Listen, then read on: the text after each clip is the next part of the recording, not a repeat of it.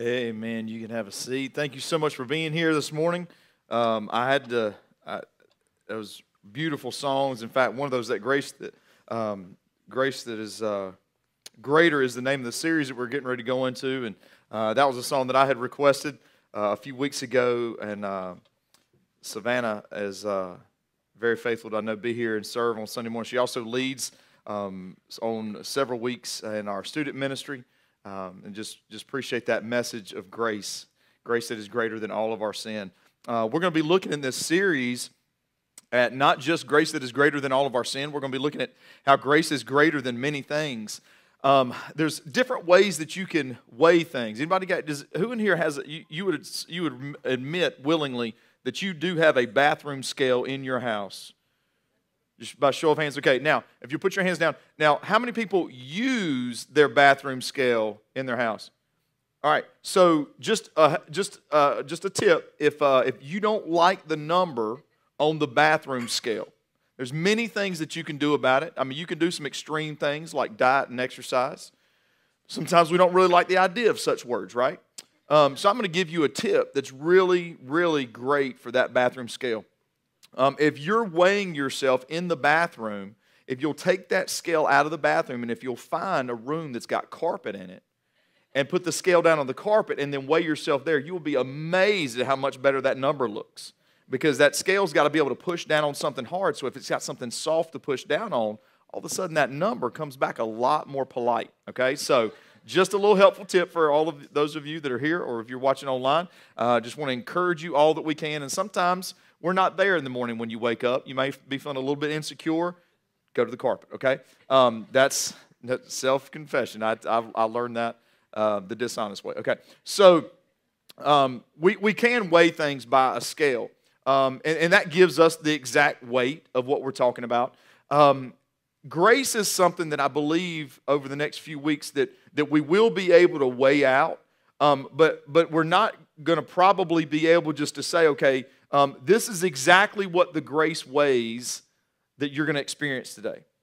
Because if you're like me, you notice days are very different. Sometimes you kind of, at about 6, 7 o'clock in the evening, you go, hey, this has been a pretty good day. It's been a great day. Sometimes at about 9 a.m., you're like, this day has already been horrible. There's a lot of things that come at us on a given day or a season in life.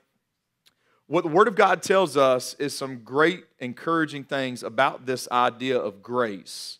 And I believe what we'll be able to find out together over this series is that the measure of grace that God is going to give us and really work out in our lives is going to be able to be weighed a little bit more effectively on a scale like this. If on this side we put whatever maybe difficult circumstance we're dealing with, and then that has some weight to it, that has obvious weight, we feel it, we experience it. What we're going to start to be able to realize is through the truth of God's Word and through examples of real life experiences in the Bible, we're going to really look at how the grace of God, while we may not be able to really quantify the extreme felt weight of this, that grace on this side comes and doesn't just balance the scale, but actually tips the scale and allows us to experience the glory and the grace of God in a lot of different ways. So really, this morning, honestly, is kind of an invitation into this series. I didn't want to jump in and just say, okay, today we're just going to immediately start talking about grace is greater than, fill in the blank. This morning, what I want us to spend a little bit of time doing is getting a really good framework so over the next set of series, next set of weeks, we can really absorb and take in and receive the truth of what God's Word says about grace. Now, the series we just came out of, Acts, it was a really short one.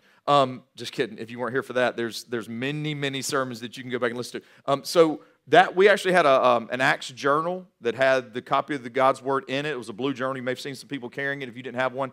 That also had note pages in it. Through this series, just want to let you know, we always want to encourage you to be in your Bible, and some of you may swipe pages in the Bible, or you actually may turn actual paper pages. Those are great.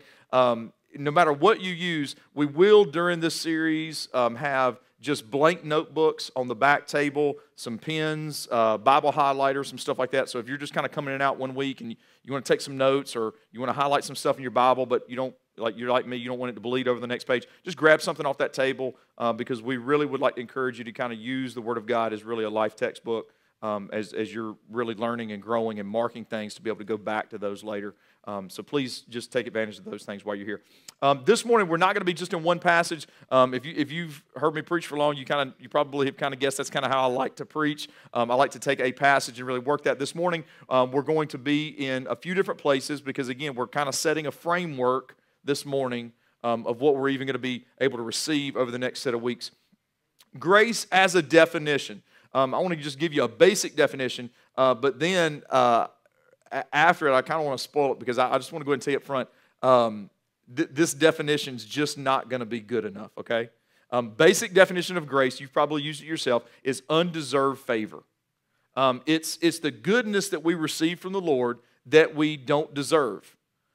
Now, as a comparison, you probably have used many times a word like mercy. Mercy is not getting what we do deserve. And most of the time we go into Scripture, the idea that God's merciful and He shows mercy comes in that there's punishment due for sin. There's mistakes and sins that we commit against the holy God, and that deserves punishment.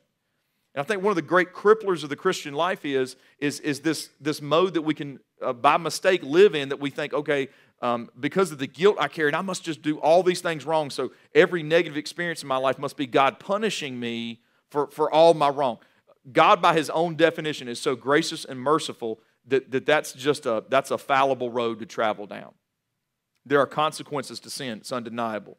But to kind of form this idea that I've got to serve the Lord out of this responsibility that stems from guilt is a dangerous road to travel in the Christian life. Grace is undeserved favor, but that's hard. That's hard to figure out. And this is what I mean. God is so good. You know, there's verses in the Bible, maybe you've heard something like this, that it's going to rain on the just and the unjust. In other words, if you had two farmers that live side by side, and one is righteous, one is living for the Lord and loves his family, and the other one is just as immoral as they could possibly get. Life doesn't work out this way. Rain clouds always just come on this side when rain is needed, and they avoid the immoral farmer side, right? He's going to get rain on his crops just as much as the other one because they're side by side, and that's the way the Earth's ecosystem works, right? So as we think about some of these things, it's going to be tough if we don't really get a good framework about what grace is, to be able to figure out, okay, is what I'm experiencing or what I have experienced God's grace? And there's going to be some indicators of that as we work through, because my wife Wendy and I sometimes I sit down and just say, hey, can I just say something to you that I feel like is going to come out in this message, and you kind of give me the thumbs up or thumbs down. My wife is so good at that. And as we even had conversations over the last couple of weeks about grace, we even kind of sat, not at odds, but in discussion going, okay, so if grace enables us to do something, you know, should I feel like I need to be doing more? Like, should I carry that? Or what should we be doing? So we want to kind of walk through some of this stuff together over these weeks, okay? The first place I want to start is we're going to go way back into Exodus. This is a set of verses that we've walked through as a congregation before. And one of the greatest things about this particular passage, and it's Exodus 34, this is one great, amazing moment where God gives a self-description. Okay? Now, if you and I sat down and you asked me, tell me about yourself, do you think that I'm going to lead with all my mistakes, or do you think I'm going to kind of front load it with, well, let me tell you a few successes I've had, right? Like, it probably depends on the conversation, but when we talk about ourselves, maybe it's easy to kind of pad that description a little bit. And when we talk about others, we could be tempted even to maybe even not get an accurate, fair representation of who they are, especially depending on how we feel about them. God, in holiness, cannot lie. That means He can't, in pride, overflatter Himself. If it's complimentary, the words that are coming from God about God, if it's complimentary, it's just an affirmation that He's good. He just is. It's undeniable. But he also can't say that he's so good that it's untrue. It's got to be absolutely accurate. And that's a great, and maybe this would help. Many people among us and others that we know will struggle in their lifetime figuring out, God, what in the world are you up to? What are you doing right now? And if we try to figure out God from the circumstances of our life, kind of looking up, that's going to be tough. The safest way to do it is to start with something like this and say, okay, God, this is who you say you are. Now let me look down at the circumstances of my life through the lens of who you are, and now let me try to see things. That's a lot safer way to get a perspective as a Christian. So this is what God says about himself. Verse 5 is where I'm going to start in Exodus 34. The Lord came down in a cloud, stood with him there, that him is Moses, and proclaimed his name, the Lord. The Lord passed in front of him and proclaimed, the Lord is a compassionate, that's the merciful part of him. He said that the Lord is compassionate and gracious God. That means that God himself just is and embodies and is characterized by this thing called grace. It doesn't stop there. It says he's slow to anger. That means he's patient. And abounding in faithful love and truth. Maintaining faithful love to 1,000 generations, forgiving iniquity, rebellion, and sin. So you're already starting to see some of the things that the grace of God starts to work out in this thing called people, because patience just means I'm going to give you a second chance. Mercy means I'm going to hold back my righteous judgment. But it's the grace that starts doing stuff like forgiving. And as you read about in Ephesians, adopting, bringing into the family.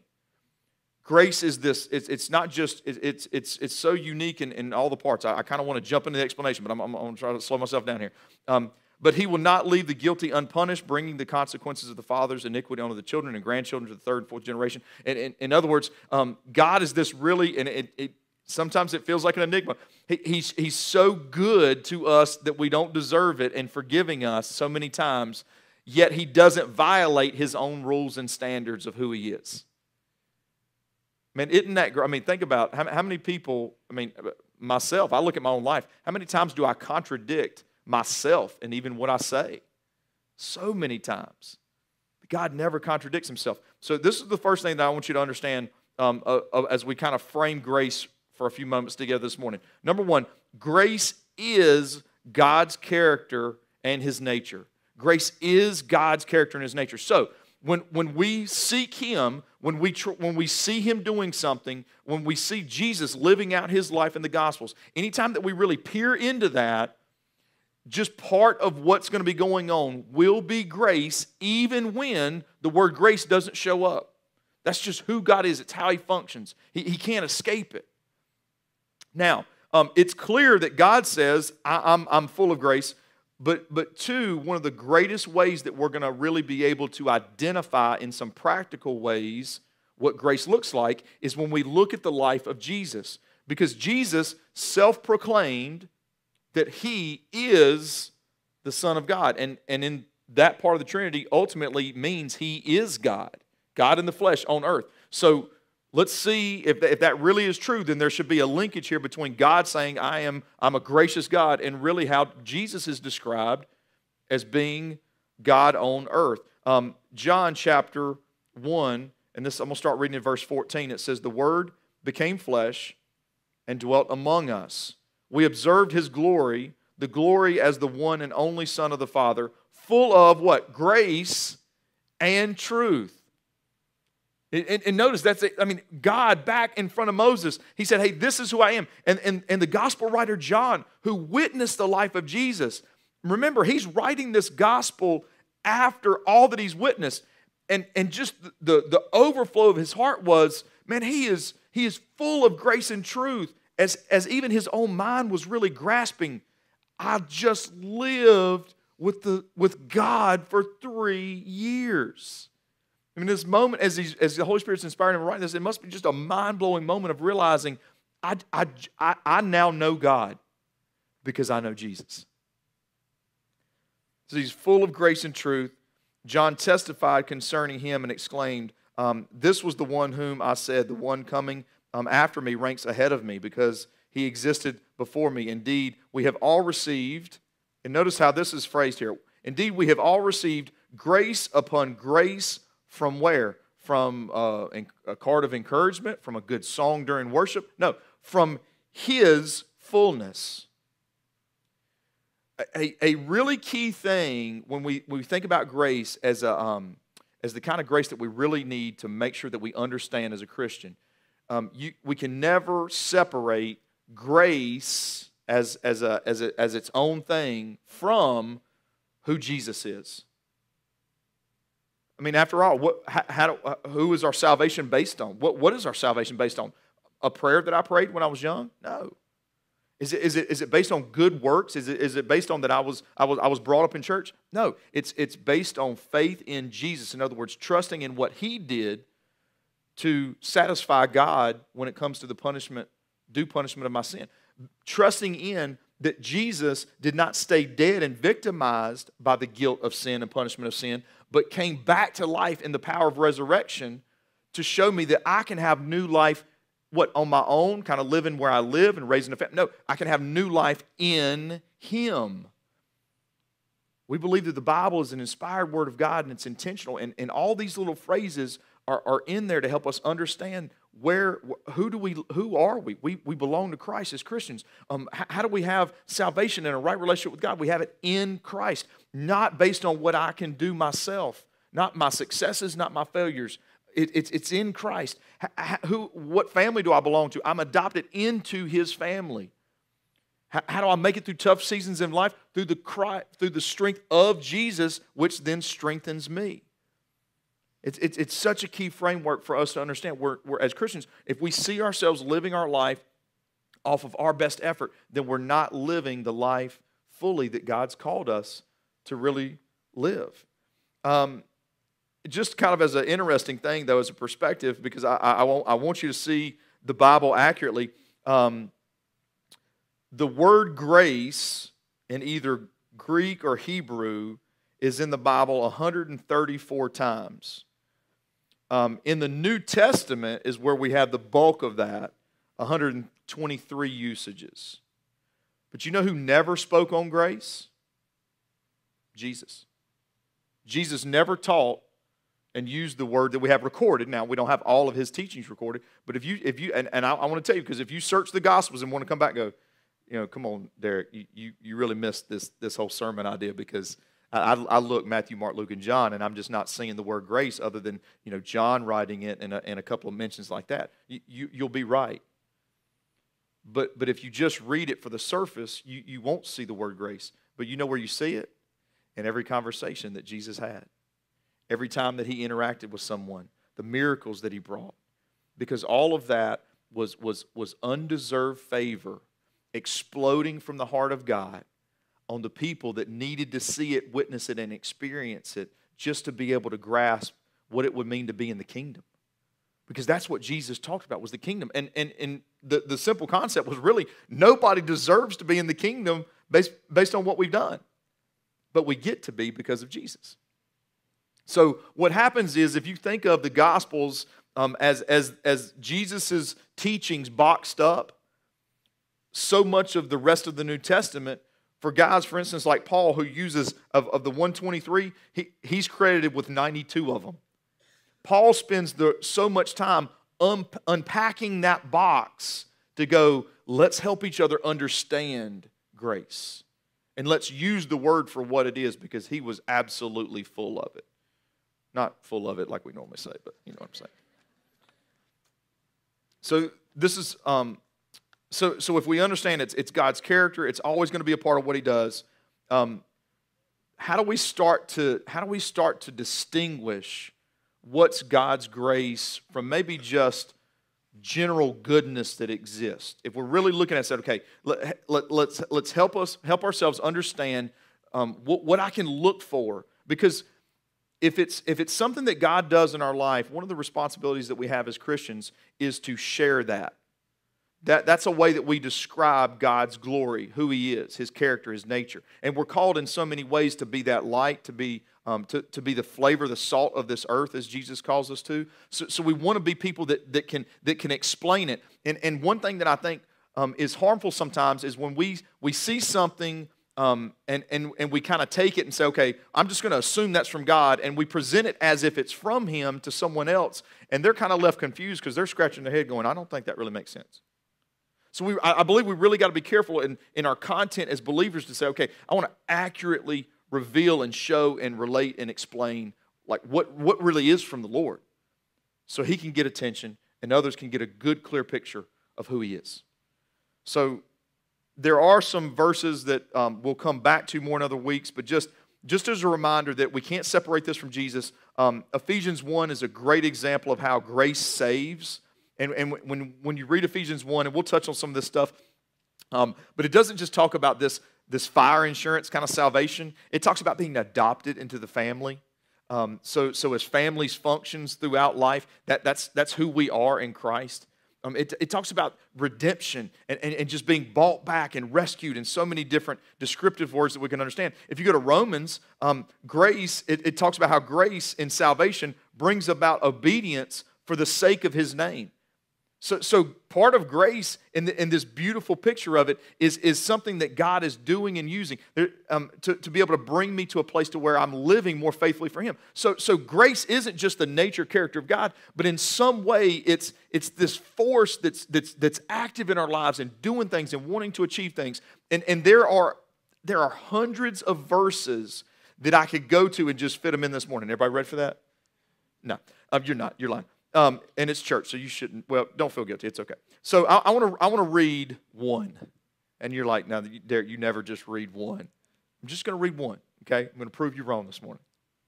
I want to read 2 Corinthians chapter 9, verse 8, and specifically, I want to read it out of the ESV. It's the English Standard Version because many English translations get this verse right. One unique thing that the ESV does is it's going to use one particular word twice, and I believe that really helps us in our understanding as we go from the first part of the verse to the second part of the verse, okay? It says this, and God is able to make all grace abound to you. Okay, so I want to stop there for a second. Let's talk about this word abound. The meaning, the literal meaning of the Greek word that we have translated abound in this particular text means to exceed expectations. Now, I used to, before I went into, I worked a lot of volunteer hours and part-time hours and stuff like that in ministry for a church, but the job that I had before I went into vocational ministry, which in other words, if you're not sure what that means that my full-time paycheck came from a specific church. I was in the flooring business, okay? And the flooring business is an interesting business to be in. I was in some contract stuff, estimated sales, different stuff like that.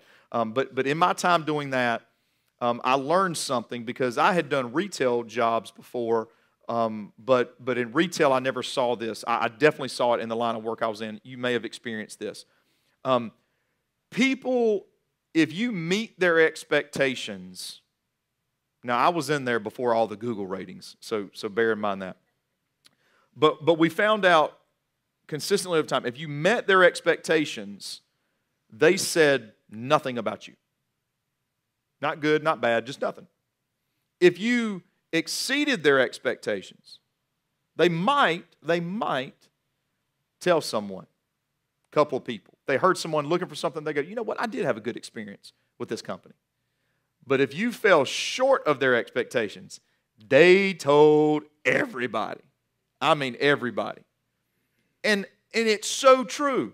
Yesterday, I was in a large, big box home improvement store that is blue and gray.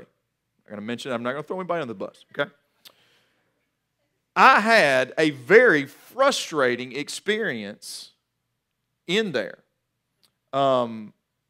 because I essentially was accused of being dishonest at the checkout counter. Now, I don't know how your personality works. I am a personality that does not tend to appreciate accusations. Probably should have thought about this with the Lord before I went into ministry. I left the store and I am fuming in the parking lot, right? Like, I don't know why I'm fuming, because I don't know why I had such a high level of expectations. Again, because I've told you before, my wife tells me all the time, Derek, you left the house with expectations again. It's your fault. You have no one else to blame but yourself. I am fuming as I'm loading the material from the cart into my truck, and I'm just getting, so what do I do once I get in the car? Oh no, I'm not going to Google. I'm calling. And I was on hold from the parking lot of the store that will remain anonymous, not mentioning names, Cone Boulevard. From there all the way to my house. I'm on hold the whole way. The whole way. Do you know how you feel when you get, and you know what happened? There's several spots near where I live that are just horrible self-service spots, and I hit one of them. Had been on hold that whole time, and it dropped the call. Oh, dear Lord Jesus. You'll need to come and rescue your servant, Lord. I mean, it's, you know what I'm saying? I mean, like, you ever have that moment? Why? Because negative experience, I was ready. I think we probably all would say, would be very happy and content to only deal with things that exceed expectations. Right? I think we'd kind of jump on board and say, hey, that just sounds better than other times we deal with other stuff in life. So here we have, it says, God is able to make all grace abound to you. So what I can expect from the Lord of authentic grace. Now, authentic grace will mean that there will be work and labor and conversations to make sure that I'm interpreting what I'm receiving correctly. Because if I'm saying, hey, Lord, you're letting me down, I'm not getting what I need. Okay, well, maybe the problem is in what I want, not what He's delivering. Does that make sense? So if I'm accurately understanding grace, it says here that God is able to make it to exceed my expectation. Well, that sounds good. Like, I'm in on this right now, right? I find myself at this point in the verse kind of leaning in, like, ooh, this is getting good. I like where this is going, and this is just one verse. So that, okay, so anytime there's a so that or a therefore, that's a critical moment in any passage or verse in Scripture, because you got to look back and say, okay, since this is happening, there's a critical connection to what's coming next. So that having all sufficiency just meaning everything that I need, I'm not lacking. So that with having all sufficiency in all things at all times, that's about as all as you can get. I have everything I need, no matter the time, no matter the place, no matter the circumstance. What is the purpose of all that? That you may abound, you may exceed expectations in every good work. So if we're understanding grace and identifying grace correctly, it's not just that God will give us what exceeds our expectations. It means that we, in using that grace, in the power of grace coming through our lives, whatever the situation is and whoever it involves, can experience something that exceeds the expectations of what the world can do around them. And at this moment, I could insert a million different examples, and they would all just start ringing true, and I believe, in our ears. A scenario where something seems unforgivable, that's the expectation of the world.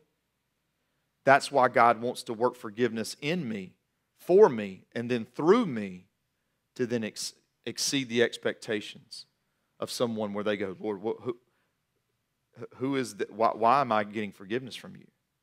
Well, because I've received great forgiveness. It really has nothing to do with what you've earned, because it wasn't what I earned in Christ. You see that just small example and how if we think about this and we really understand grace well and we identify well how it can absolutely just, it's not just, because again, we have to mature out of this place of just the Christian life is about me feeling good and let it become, Lord, what good can I do for you, because you're wanting to do good for people and bring your name known to them. So really this is the point that I want us to look at this morning. Grace increases our capacity in faith, obedience, and even suffering. You catch that? I know it's on the screen, I believe it is. But faith increases that kind of capacity, which ultimately means that grace increases our capacity to experience and point others to God's glory.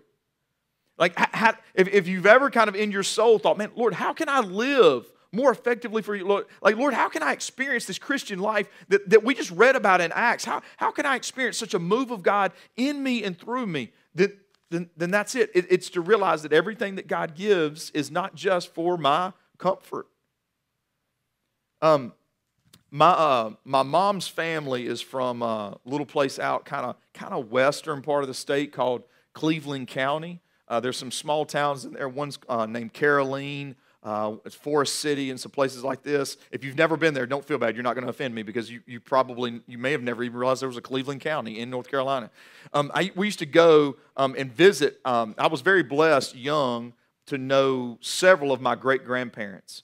And my grandfather's grandfather, they grew up in a small house in Caroline. And that house was on a piece of property that are directly attached to the town post office right beside them, and then across the street was a western plant of Cone Mills. Okay, so he and my great grandmother worked there. They checked their mail there, and they lived there. Most days that was their travel, right? Like that's where they went. And when I got older, I often thought, like, I don't remember them having. Like, I'm trying to think back, like, did they have a car? And just a short turn either way got you to a store and a diner. They may not have had one for part of their life. I don't know. But one thing that would always happen when we went there, my great-grandfather's name was Joseph. His nickname was Joby. I know that because that's what my great-grandmother screamed at him all the time.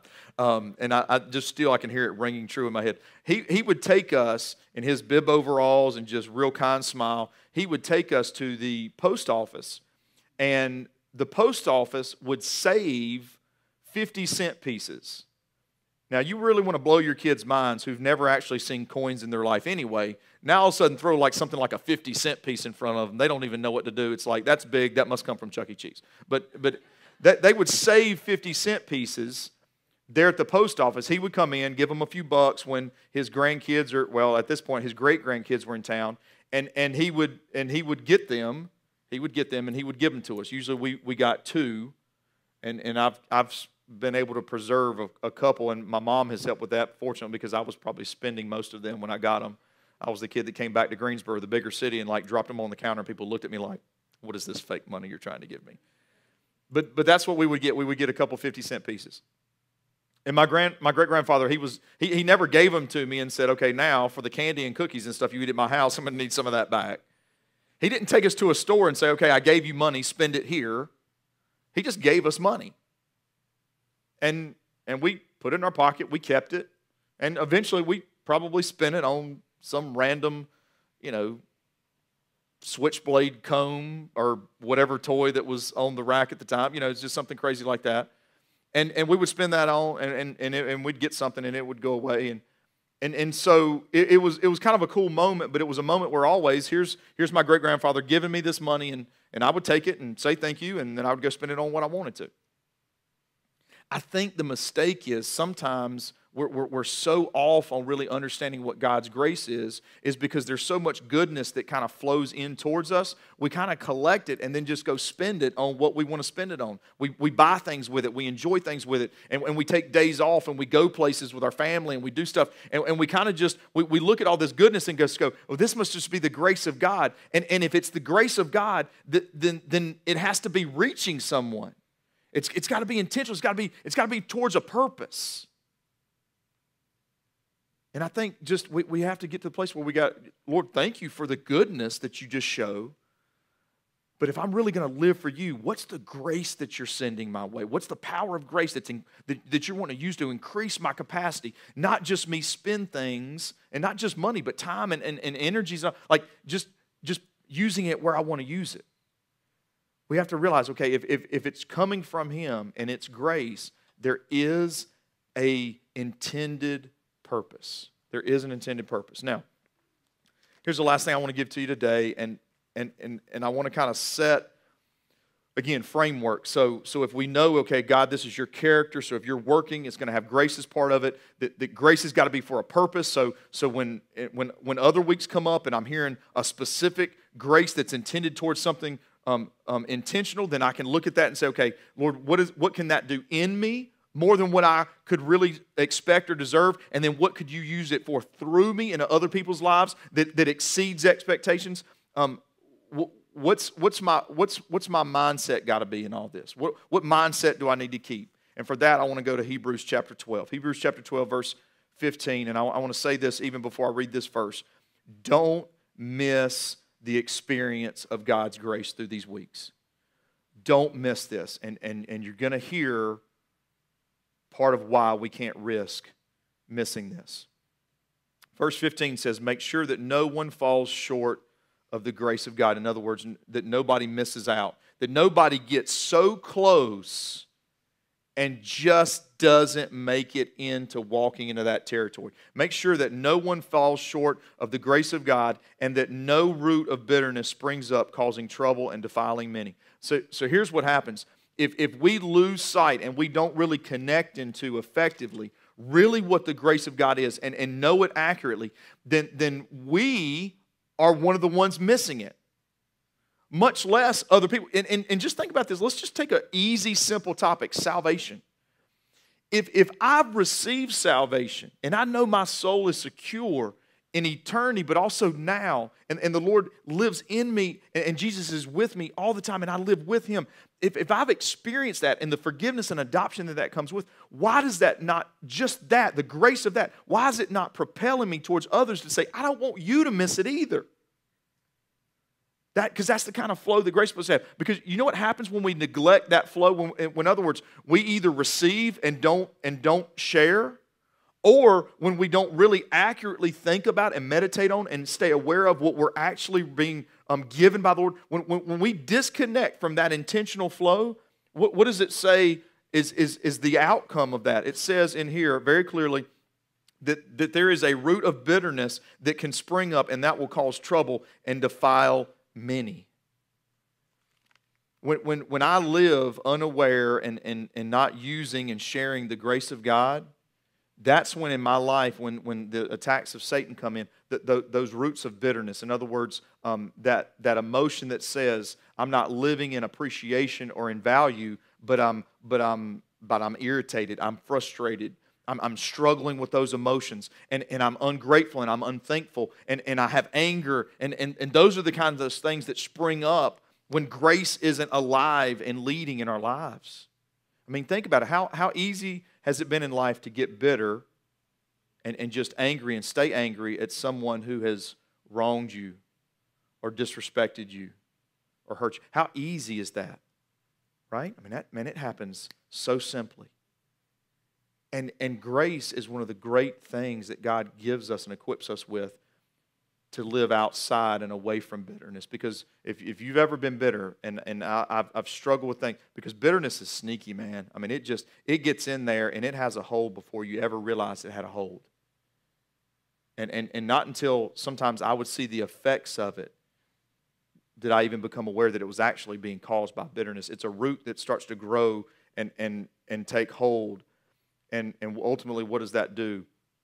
It causes trouble and it defiles. It messes things up. It causes problems. It's undeniable. Self-confession, I was born in Johnson City, Tennessee, raised mainly in Guilford County, and in 2021, for the first time, I ate beef jerky. That may not seem significant, but I almost feel like I need to apologize to some folks because having been where I was born and where I've mainly lived, this is beef jerky land. Like it's bountiful, right?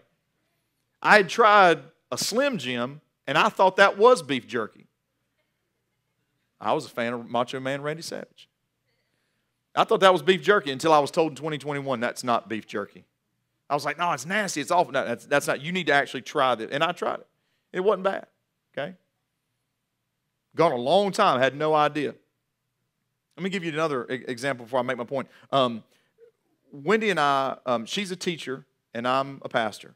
Both of those jobs are not really restricted by a set number of hours. You know what I'm saying? So we at our house, and if you're ever over there just on random days, feel free to judge us. We don't mind. I'll just say it. We tap out sometimes. Sometimes at the end of the night, it's just like, that's it, done. That's off. Let's just shut the lights off. Because, man, there can be a lot wrong in your house, a mess, dishes, everything. And sometimes if you just leave the lights on, that stuff's going to drive you crazy. Turn the lights off. Right? I mean, if it's in the dark, and some of y'all are judging me now, I can tell it. I see the look on your faces, and you're like, I can't believe that. Yeah. But I'm telling you, the joy in my heart when that light switch goes off, it's like a new, I mean, and then I start thinking, it's not just the light went off. I'm getting ready to go to sleep. Like, this is incredible. This is wonderful, this thing called electricity. Sometimes we tap out. Sometimes it's the end of the day. And sometimes next morning, if you were in our house and you woke up, you'd see a few dishes on the table. You might see some napkins and some forks still there. A couple weeks ago, I sat down. I came home late, so everybody had already eaten. And I sat down and I fixed myself a plate of whatever it was. And because I reheated it, I wasn't thinking temperature. So I'm hungry. I dive straight in. And it's hot. I mean, like it's burned every side of your mouth hot. And I didn't fix myself something to drink. I knew kind of the seating of my kids. And so I said, okay, well, this one didn't put his dishes up. So I grabbed his milk. Don't get ahead of the story. I grabbed his milk and I took a sip because I needed relief. Remember how I said that we tap out sometimes and turn off the lights? We did the night before. And that milk was not fresh from dinner. And I felt it. And I got a weak stomach, y'all, so I'm going to try to keep let's just say it didn't have a milk texture going across my lips, and I felt part of it still on the outside of my lip. We're going to stop the details there. And very quickly, before swallowing anything, I got it out of my mouth real fast, okay? Because that was just disgusting. I mean, that was horrific. Okay. Those are my two stories. Listen, please don't just neglect tasting the goodness of God in this series. Some weeks when we're in certain passages, please take extra time to taste the goodness of God. Journal about what the Lord puts on your heart during a message. Go back, read deeper, dig deeper. In our D-Life group, one of the things that was said a couple weeks ago by Karen, as she talked about one of the chapters, she said, I just wanted to dig deeper into this one area, and that's a pursuit worth taking. So don't continue not experiencing what we can all experience. But at the same time, don't get the wrong version, because it's going to ruin and cause problems and defile. And it's tainted. It's nasty. It's not the things that we might call grace that aren't grace. If we try to anchor our soul into that, we are going to be defiled. Because what God wants to do in us and through us, yes, will exceed expectations. But we have to handle the word well. So I want us to do this together over the next few weeks. Our praise team is going to come back in and really wrap our service at this time. A couple things, there's going to be a couple things as part of this series we'd love for you to engage in. One of them is going to be something that we'll have available online, and there'll be links all over the place. But there's going to be opportunities as you hear some of these messages and as you really consider the grace of God and especially what it's already done in your life. Would love to give you an opportunity to share that. Now, we want to pray over that. If there's an opportunity for you to really use that into somebody's life, we want to encourage you towards that. But this is a great series for us to share through and really talk about really who God is and what He's done. Okay? Would you bow your heads for just a moment? Whether you're here, if you're watching online at home. Through this series, I do not want for you to feel like the the explanation of grace is your problems, your circumstances aren't as significant and aren't as heavy as what you felt. No. We're not trying to discount what anyone has gone through. But we just want to approach the word of the Lord every week with the expectation that regardless of the weight of any of that, that grace is greater. I don't want you to assume it. My prayer is for myself and for you that we don't assume, we discover, so then we can assume. And then we can live on that trust and confidence day after day after day. Lord, thank you so much for your grace, the grace of salvation that is found in Jesus, the hope that we have for every moment of life. God, as we come to this point to take your word and meditate on it and even leave here with it, Lord, I pray that our framework and our expectations have been elevated this morning. That, Lord, we will come to your word every week with confidence and trust and hope and with our whole life, everything, to just lay it in front of you, Lord, to have you speak. God, be with the people that are here. Lord, we want goodness in our lives every day. It's undeniable. We want that. We want things that exceed expectations. We don't want words like defiled and trouble to characterize our days. But Lord, help us, God, just to simply embrace the information first and not make judgment. But Lord, see the greatness of who you are, to see your glory, and to desperately want that shown through our lives, moment by moment. Lord, allow our hearts to really be ones of worship now to the glory of Jesus, to his name. And all this I pray. Amen. Would you stand to your feet? This time as the praise team comes up, if there's anything that you'd like to pray over, we want to be up here and be present to pray with you over any need in your life. This week, if you will, Robin Wells, who's is a dear part of our church, and we've been kind of updating you as she's had different things going on. She does have some testing coming up this week, so please keep her in your prayers. We want the truth and goodness of God to be revealed in those tests, so please keep her dear on your heart this week as they have some of those things done, if you will, please. Thank you so much for being here today. We love you.